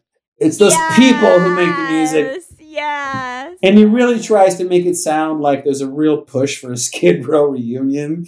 There isn't. Oh, and we're leaving now, and I don't think we have time to get into his whole brief. I wish he'd gone further into this. I didn't even know about it. His whole tenure on Gilmore Girls. Oh, I never watched that show. So, I never did either, but I would have loved to explore that set. Like, what's that like, you know? And you're now on a set with these actors who probably live, compared to you, a fairly benign, normal life. And here you are, Sebastian Bach, once a day going la la la la la la la la la la la la la la. And I would like to, you know what? I would like to, unless there's more you want to say about Sebastian. Mm-mm. I'd like to No, I don't. bring the plane into land on to, the song I Remember You. And because there's something I have noticed and read about repeatedly, he says that the song I Remember You was basically a joke. That the band members wrote it as a lark and just thought it was too sensitive and too in your face, too obvious. There's no way that a heavy metal band could do it. And I have repeatedly heard that story told by a variety of artists who say, really? Oh, yes. About that song? No. Their biggest hits were always the ones the biggest hits. Yes. They thought it was a throwaway. They didn't try at all. They didn't want to release it. I've read that about Human League's I was working as a waitress in a I didn't know that. Really? He wrote it in like an hour. He hated it. He didn't want to release it. He to this day he despises the song. And I did not know that, Christian. It is a piece of perfect pop music. It's a great song. Perfect. Who doesn't feel inclined to sing that chorus when I they can't. hear that? There's a movie. I don't have time to get into it, but that song is it's just so perfect. I think another song that was famous for that, Under the Milky Way. Oh my gosh, Christian. He didn't like it. I'm telling you, I'm again in law school, Wikipedia, all I do is read about this stuff, Martha. Christian, Under the Milky Way. Yeah. Oh my gosh. Everybody loves that song, Martha. You know that, okay, I have to tell you, that song always, when I hear that song, I'm going to tell you why I love that song so much. I mean, that song was a huge hit, as we all know. It was a huge, huge hit. I absolutely loved it. Loved it. And that song, every time I hear it, instantaneously, I am transported to being a 16-year-old kid in my dad's car with my dad driving me to school. Every single time that I cannot hear that song and not be transported back into my dad's car and as he's driving me to school and me turning it up. And I would always turn it up and my dad would always say, Martha, turn it down. And I'd be like, Dad, I love the song. And I would always turn it up. Martha, he thought it was barely worthy of a B-side. Oh my goodness. I never knew this. I never knew this. Did you want to know what other song was a complete throwaway? Which one? That they thought was a joke and then like it couldn't. And the opening guitar riff was even composed as like a joke. Like this is like so bubblegum ridiculously. Am I going to be shocked? Sweet Child of Mine. Get out of here. That is like a seminal. However you feel about the song, it is enshrined as in the holy. If the goblet of rock is composed of like, let's say 50 songs, like it or not, that's one of them. And that opening riff, absolutely. It was a joke. They treated it the same way. You're kidding. Yeah, and Axl Rose is like, fine, I'll write some lyrics for it and we'll sing it. You're kidding. And I never knew that. It's like when the artists aren't trying at all is when it comes out. Oh, to have that genius. To have that genius. Yeah, I know. A couple of Depeche Mode songs, I think, were that way. And which ones? I off the top of my head, I don't want to authoritatively say. I don't know for sure. Oh, I know that. Oh, here's another one that was written in an hour, and they thought it was a joke. And but Not Tonight. Oh my gosh, that is one of my favorite Depeche Mode songs. It was too. They did it in an hour from start to finish. They did it in an hour, and because of that, they're just like, it's worthless. It's just trivial garbage. As you know, and everybody loves that song. That is a phenomenal song. As you know, I'm not the biggest Depeche Mode fan. I only like what Martin sings, but that is one of my favorite Dave songs. I mean, that is when one of my favorite songs that he sings. I mean, obviously Martin writes all of them, but yes, I mean, oh my gosh, that is perfection. That song, that is perfection. Wow, interesting. I didn't know that. I would like to say about the song "I Remember You," which I have now been listening to almost nonstop for 2 straight weeks. I love it. And it's interesting because when I first heard it when I was 16, it sounded heavy, actually. Like it was a little loud. And now it just sounds like a pop song. It's so funny. But I do think that song, those schools of, there actually exist, schools of rock. You can enroll your child into a school of rock. Yes. That song sounds like it was created. Like at a school of rock? at the School of Rock. And it's because it's got every conceivable element of what people kind of think of rock and roll as being. I mean, even the operatic over-the-top singing that he submits to that. And by the way, I don't want to diminish for a second. I think the reason I was prompted to pick this song, apart from the obvious, is I was listening to the song again, and I would invite anybody listening to our podcast to listen to that song again and listen to his vocal performance, because it really is an absolutely stunning accomplishment. If you listen to the end of that song, he digs hard into I remember, and then he says, I remember, but then he holds it again, and he says, I remember you, okay? And it's like to watch him go to the heights that he has to go to hit the note at the top, and then to land it, right, at the right bar, at the measure that he does. There's so much oxygen he's got to have in his lungs, so much volume, so much skill. And he nails it. If you listen to it, Martha, after we're done recording, he's even got gas to spare when he hits it, when he lands it.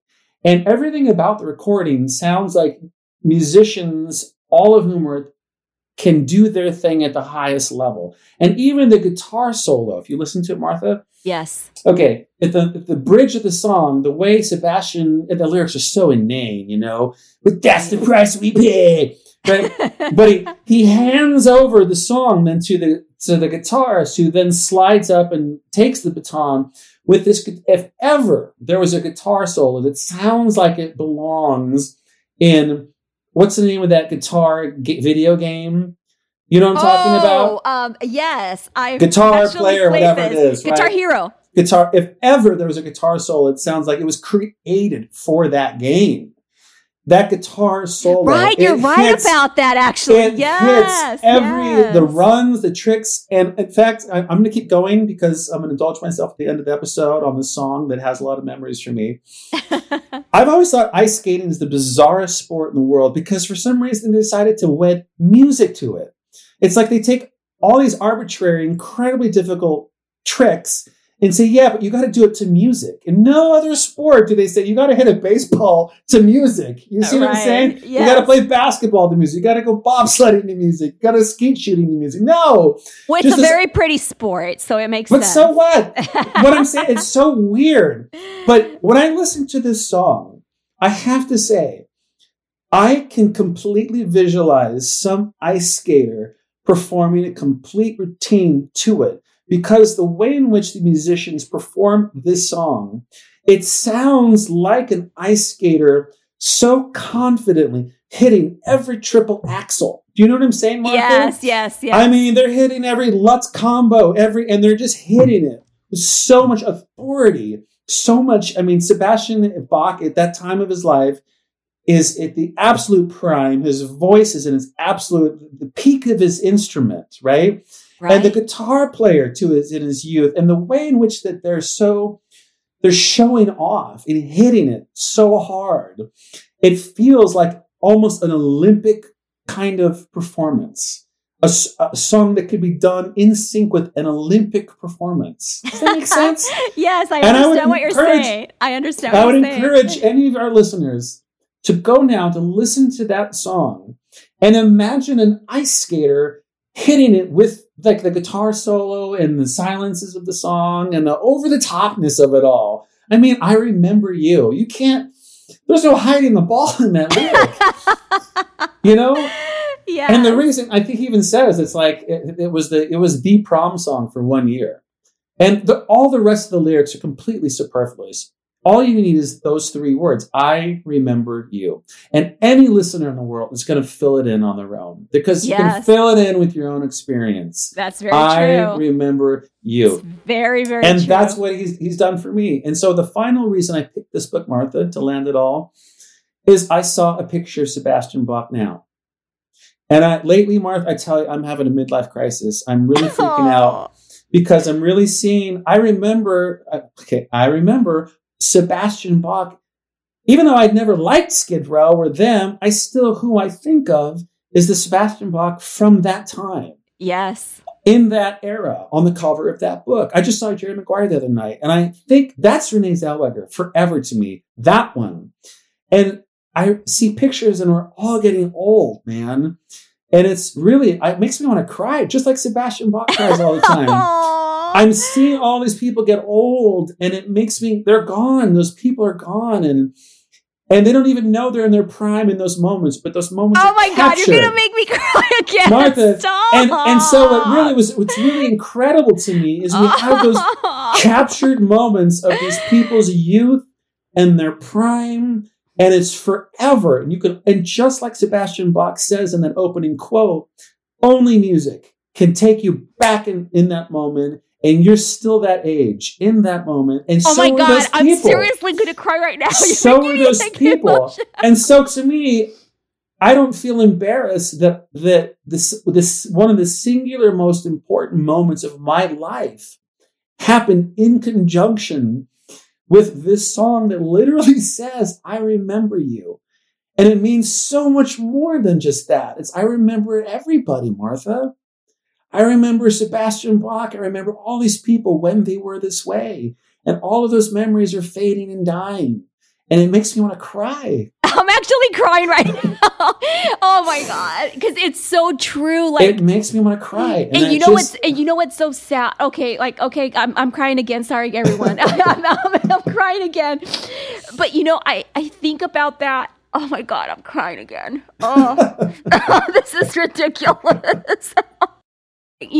That just really hit me because it's so true. Like, hold on. I need a moment. It's sad, man. It breaks my heart. Hold on, everything makes me cry.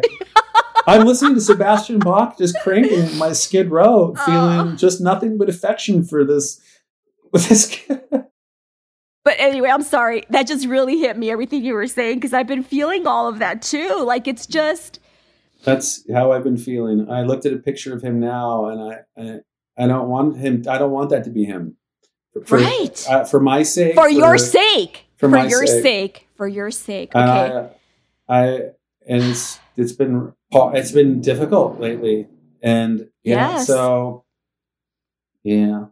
All right. So okay. Well, Sebastian Bach brought me to tears. Sebastian Bach, I remember you, man, and it's so funny in the moment. Of course, could not have no pun intended, conceived of what the lyrics were telling me. The lyrics were literally foreshadowing. I mean, that's how dumb you are as a kid. You can't see the forest for the trees. The song is literally announcing, this is what's happening in this moment right now. Yeah. You will remember this moment later. Do you understand that? And I'm like, no, I don't get that at all. And you don't savor those moments. Well, I savored that one. Trust me. But everyone savors certain moments, certainly, of your youth. But what I'm saying is when you're that, I was writing something the other day where I talked about how youth is truly wasted on the young. Oh, yeah, for sure. Because when you're young, you're a teenager in your 20s, you don't realize that those moments that you're living, even the people that you're meeting at that time, you may never meet people like that again. You will never replicate certain experiences in your life ever again. And while you might be taking them all in at that moment, and while you may be savoring them, some of them anyway, as they're occurring and as you're trying to, that's a part of your life that just will never be again. And if anyone is listening to us who's in their 20s or in their late teens, savor every one of those moments, because this is truly going to be the only time in your life that you get to experience things for the first time in such a real and such an intense way that you simply will not be able to ever again. I mean, there is something about that time in your life that you will always remember. And there will be people from that time in your life that you will always remember till your dying day. I mean, that is just the way that it is. And it's not something that continues to replicate itself later on in your life, unfortunately. It just doesn't. And it's just such it's such a thing about, and I think that that's part. I was thinking about this, Christian, a few days ago. I think that this is part of the reason that I've always kept diaries and journals, because it's a way for me to remember details about people, because I didn't want to forget it because it was so meaningful to me. And so I think that I was thinking about this. I think that's the reason that I've written so many diaries and that I have so many of them, because it's a way to hold on to time, and hold on to people, and hold on to things that disappear and they're no longer there. But then I always have that constant, if I ever want to go back to it, I have it to remember them by. But yes, wow, this song really kind of brought it on. Oh my God. Oh my goodness. Yeah. So, and to finish it all, like the total human experience, I'd never been more in love, ever. I got everything I wanted with this perfect girl who had the same exact musical taste I did. We talk about that. And I did what people do. I then started taking her for granted and wanting something different. And just became a human. And then it wobbled along for a while. And then she met an older guy and dumped me for him. And then I just treated her as if she had offended. Like I gave her the silent treatment, like you have behaved inappropriately and without honor. All she did was break up with me. People do it all the time. But I acted even then you have, I don't talk to you now. You have, silent treatment forever, like a total child. Anyway, she'd done something wrong, but anyway, if, I would, of course, I'm not going to share her name, but no, don't do that. Don't do that. Don't do that. Don't do that. I would like her to know. Oh, as Christian. Sebastian Bach says. Actually, he didn't write even the lyrics. He just sang the song. That's the funny part. Oh my goodness. Poor Sebastian. Aww. Well, Stephanie, I can say that part. I remember you. There you are. That's very sweet. I hope she's doing well and still married. That's very sweet. Incredible part. That's incredible. It's amazing. In this day and age. Good for her. Aww. Well, once again, Martha and I have we take you all the way to the top and all the way to the bottom. God.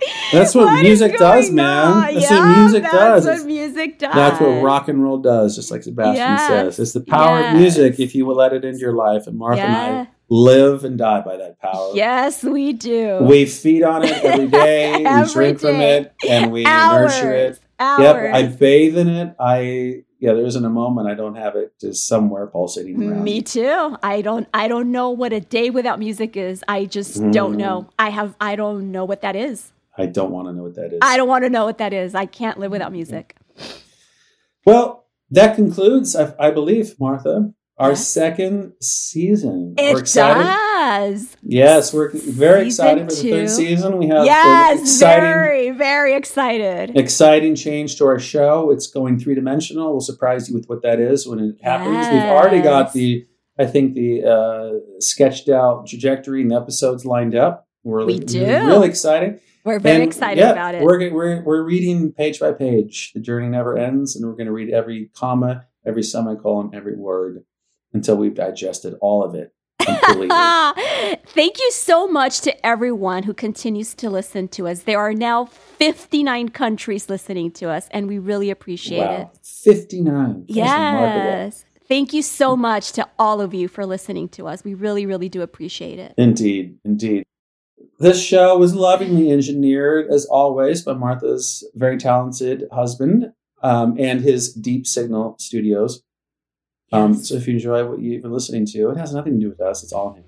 So on that, we'll see you on the other side. Season 3. I'm very excited, and we'll see you then. Thanks for listening, everyone.